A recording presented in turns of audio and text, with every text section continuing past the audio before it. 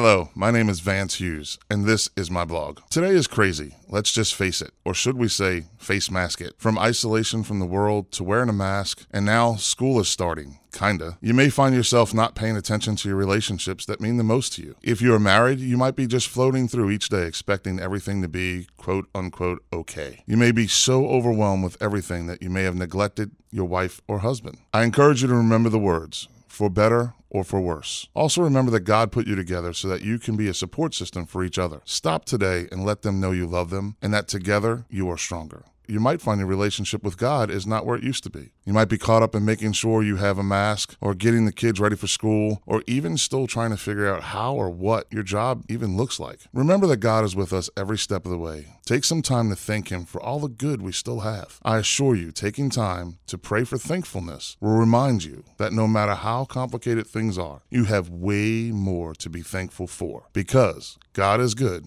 all the time.